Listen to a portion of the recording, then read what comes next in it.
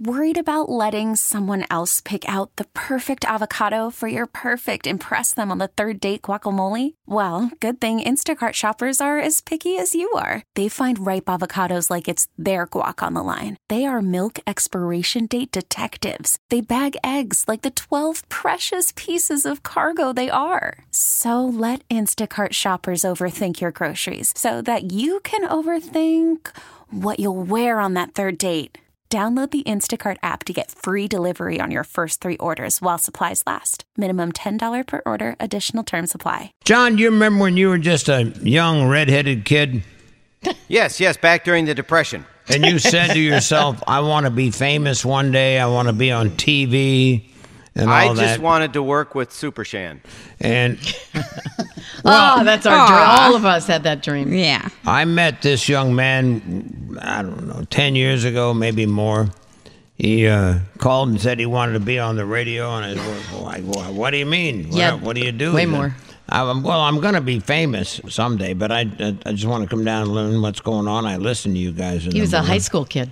Yeah. So we brought him in there as an intern, and he started writing for us and did reporting and all that. Now he's on TV and he does stand-up comedy. He is Will Vought, and it's nice to welcome you back to the show. Thank you, sir. Thank you, Mr. Shannon. Hey, Patty. Hey, how are you? That was a very nice. I really appreciate that. Well, I always love to tell people the stories, other people who are successful, and have that focus. And as I call it, eye of the tiger.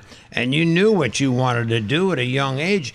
And everybody, now you're on the inside, but when you're on the outside, you see these people who are movie actors or singers and all that, and you say, you don't ever think about how they got there. Yeah, they're running around testing the fences to find the weak spot to get in, right? I always, when I would test, I worked in the White House a long time ago, and I remember calling Scott from the West Wing. And West Wing. Yeah. You weren't on that show yet. No, I wasn't on that show. He was in the real West Wing. Yeah. But that's where the fences are electrified. Yeah. You don't test them. I just come, stop! What did you do at the White House? Entertain Bill Clinton. That's right. It was second term. I was Sidney Blumenthal's assistant in the communications department. So, wow. Yeah. You've had a very broad-ranging past. Thank you very much, Patty Steele. Where did you grow up, anyway? I went to high school in Yorktown. I was born Long Beach, Long Island, and spent some time here in Manhattan. And then my family moved to Fairfield, Connecticut, and then Yorktown, and then I went to college in Baltimore. Oh, wow. Yeah. You see how quick he is? Like that, he just tells the story. Boom, boom, boom. He understands radio. You ask that to some people, and you got to wait 20 minutes before you get the whole deal. He knows you, Scott. He's worked with you. You were kind of funny because you wanted to be a comedian first. That was going to be your stepping stone to where you wanted to go. Well, and that's why I loved the show, because I would, I'd wake up in the morning and I would listen to you, and I would just laugh. I would laugh out loud, and I loved David Letterman, and I loved Johnny Carson, and I would loved Jerry Seinfeld, and so I was very drawn to that world. And you were kind, and kind of like, people meet people who influence their lives, and Scott took me in and allowed me to be a fly on the wall, where you can't spend years with somebody in this business like Scott Shannon and not take something away from it. And then you moved from there, from doing that stuff for Scott, to Conan O'Brien? Yeah, I was at Late Night with Conan O'Brien. He jilted me for Conan. I remember that call. I was like, no, I got a gig over at NBC. It was like Conan actually paid him. Oh, there is that. I was a young man on the totem pole, writing assistant, but that's when Andy Richter was there. Sure. I remember Farrah Fawcett coming in. She was all whacked out, just like she was on Letterman. But you learn sketch comedy. You learn how to put things together, and you have a bunch of writers who are the best in the business. And when something's funny, they don't necessarily laugh. They just say, that's funny. Yeah. Did you fall into acting, or did somebody say I did. It hurt. I broke my hip, and it was... You know what? The real truth... Let me tell the story. The real truth is he's not a very good comedian. Wow. Oh, man, that's not true. But he's good enough. But he's good enough. Oh, and he wanted. Want me to slap him? I will. That's he all right. wasn't No, a good, let me. You know what? As time went by, he got to be a better comedian. No, you're horrible in the beginning. I remember in the beginning, and this is like this for every single comic, especially in New York City, where there's the opportunity to get better. You're horrible. You stink, and you get on stage. And I was doing radio up in Buffalo, and the only reason that they would let me on stage to do stand-up is because I was on the radio. And you could sell it. Yeah, so and they're like, oh, you're going to talk about that? Sure, we'll let you get up there. That's you're no not problem. Funny, but come on by. Right. Yeah. No, so it takes a long time, Yeah, and then the acting, did somebody reach out to you, or did you reach out? It's all from stand-up. You're in the clubs, and then people are in the audience. And there was somebody from Disney at Caroline's on Broadway, and that resulted in me being cast in the first iteration of Aladdin the Musical, and where I played the genie for 5 years in Los Angeles. Oh, so cool. Very cool. We're at Disneyland. I was at California Adventure. Michael Eisner had built a $40 million theater. It was 2,000 people. It was, I saw that. Yeah.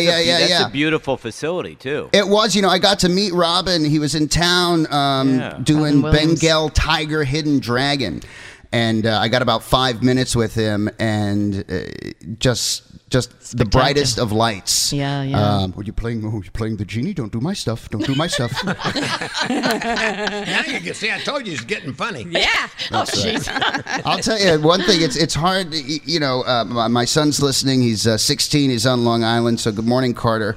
You look about 16. How can you have a kid? I was thinking, Well, they just come back and go, "Hey, I'm pregnant. What do you want to do?" Oh no. It's all good. I want a son.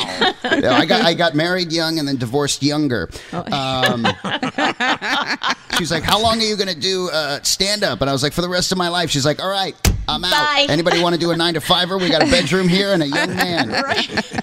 I get the car. I told you he's getting funnier. He's getting good. When you're dating now, I find myself inevitably getting into relationships with women, and the question comes up, the children question comes up all the time. And they're like, listen, my biological clock is ticking.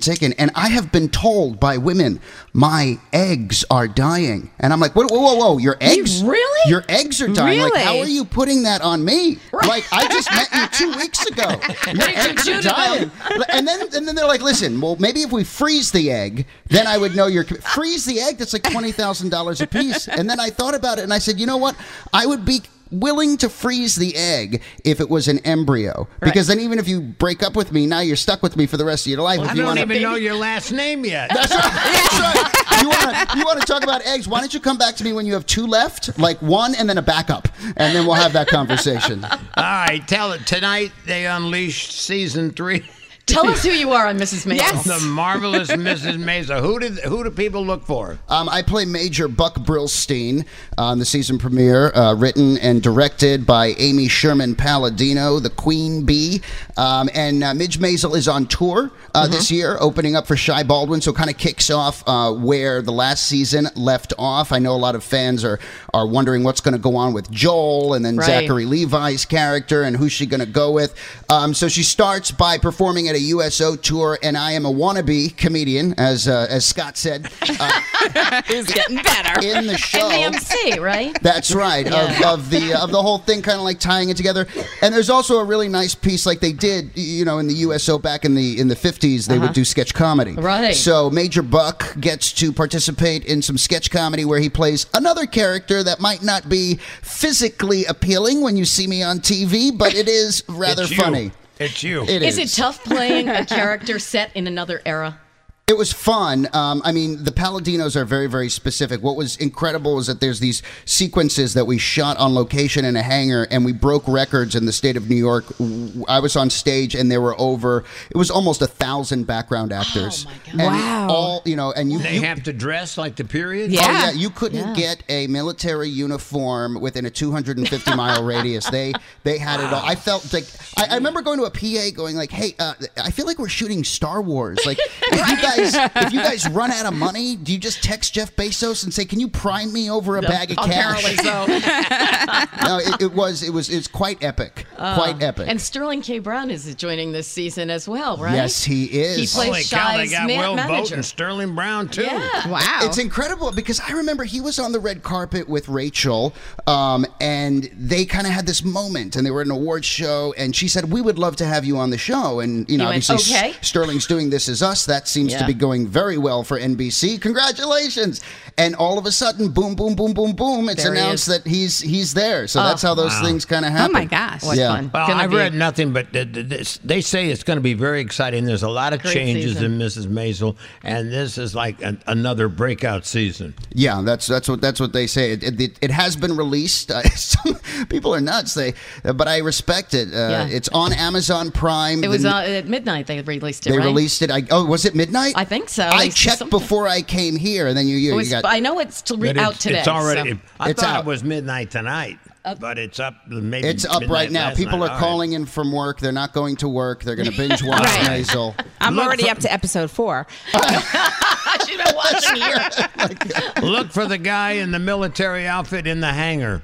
Yeah, That's the right. MC of the show, Major the USO Buck. show. Right. He is Will Vought. He is on The We love Marvelous you. Mrs. Maisel today. Thank you, buddy. Nice to see you. Thank you, Scott. Anytime, you just come on by. All right. May put you on, may not. You're funny. This episode is brought to you by Progressive Insurance. Whether you love true crime or comedy, celebrity interviews or news, you call the shots on what's in your podcast queue. And guess what? Now you can call them on your auto insurance too with the Name Your Price tool from Progressive. It works just the way it sounds. You tell Progressive how much you want to pay for car insurance, and they'll show you coverage options that fit your budget. Get your quote today at Progressive.com to join the over 28 million drivers who trust Progressive. Progressive Casualty Insurance Company and Affiliates. Price and coverage match limited by state law.